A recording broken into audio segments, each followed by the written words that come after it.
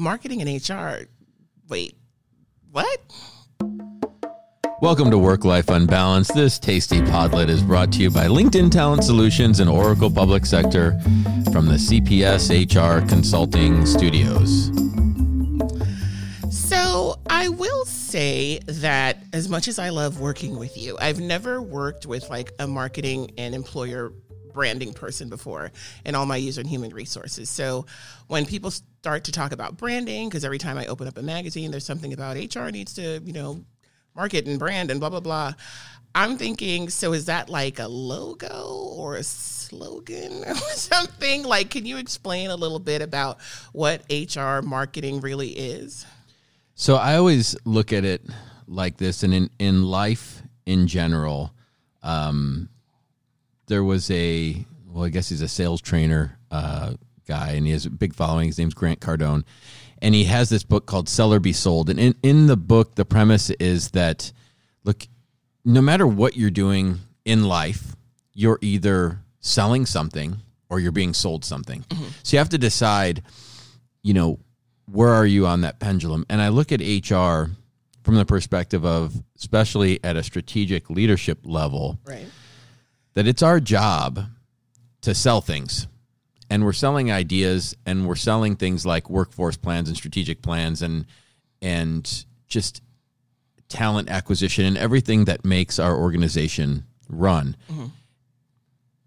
And right next to that sales aspect is the communication strategy, right? Or the marketing, the marketing strategy. And so we really have to be mindful when we talk about employer branding or HR marketing, what we're doing, right? Because at the end of the day, we're trying to portray an idea or a management principle and to actually have people listen. Right. So when we talk about products and services, because it's one thing to sell, a package of something or sell a survey or sell something you can put your hands on, let's say. But in HR, I'm also responsible for culture and engagement and, some of these other, let's call them esoteric things. How does branding and marketing play into those things? Well, to answer your first question, it's not about the logo and the colors. Okay. So we'll go back to that and change my outfit, make sure that we're clear on that.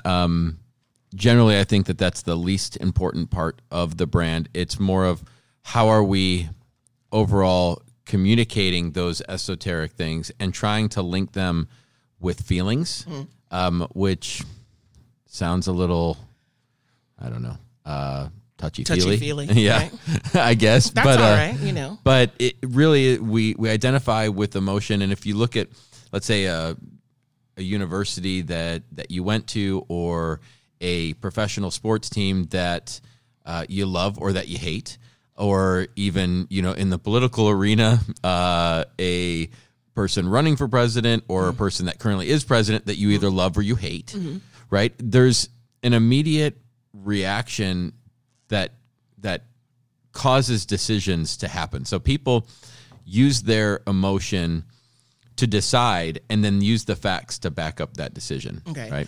Right. So you'll have a visceral reaction when you hear certain things. And you tend to gravitate more toward that.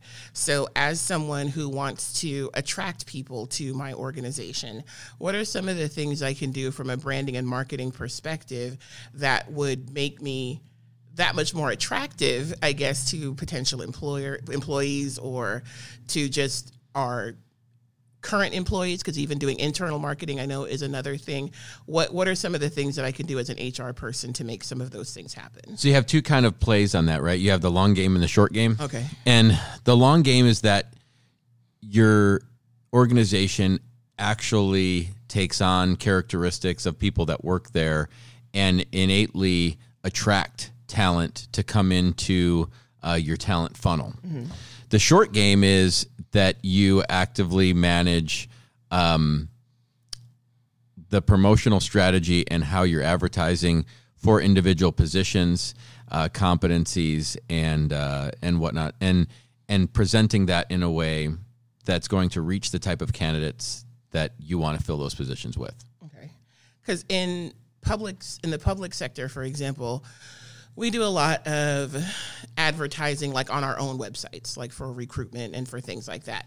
So it's a part of marketing and branding. And when you said doing like doing the outreach and things like that, is that just placing it on different platforms, or is it more the content? Because what I tend to see is we'll take a job description or a class specification and just kind of put that online without any context, and expect people to like read through all the bullet points. Is that there's a whole bunch there. I mean, one is like to take the perspective of the candidate. So most, especially public sector jobs, it's almost as if they're written from the perspective that every other person applying to this job is aware of what an SSA or an AGPA is, right? It's not awareness of or coming from the perspective of a private sector. It's interesting. And then subsequently, how hard is it to figure out what you would actually do in that job?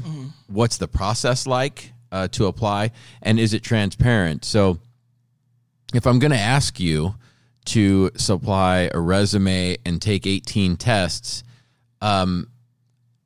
I should have some visibility into why I'm doing that and what's the likelihood that I get an interview, or, should this just be something I'm prepared for, or, how long does that time period, does that recruitment take? And we're kind of missing on that a lot of times. And then in addition, like, you're selling the mission of the organization more so than the actual position. We should have an expectation as an employer that we're bringing somebody in at some level and they're not going to stay there, right? Okay. We want to bring them in to grow them and to be, a great fit for our organization. Maybe their first stop is this particular position, but there's more there. One stop on the tour, right? Because I think what we tend to do in the public sector is we have our, post and pray kind of approach to recruitment, where it's like, okay, let's just put something up and we'll just pray that we get some good candidates. And I think that has worked historically. I would say probably started to experience something different over the last 10 years, where people really aren't staying in one position or staying with one organization for their entire career, and they're moving around more. But where I think we fall down sometimes is that we try to push just working for this organization for X amount of time, but don't really talk about some of the other things that come with it, like some of the public sector, not just the mission and the vision, but the perks that come with it, how you're involved in your community. Competitively, salary-wise, it may not be as, glamorous as what's in the private sector. You aren't going to get bonuses and things like that. So what advice would you give to organizations on how they can probably better highlight and sell some of the mission that they're focused on?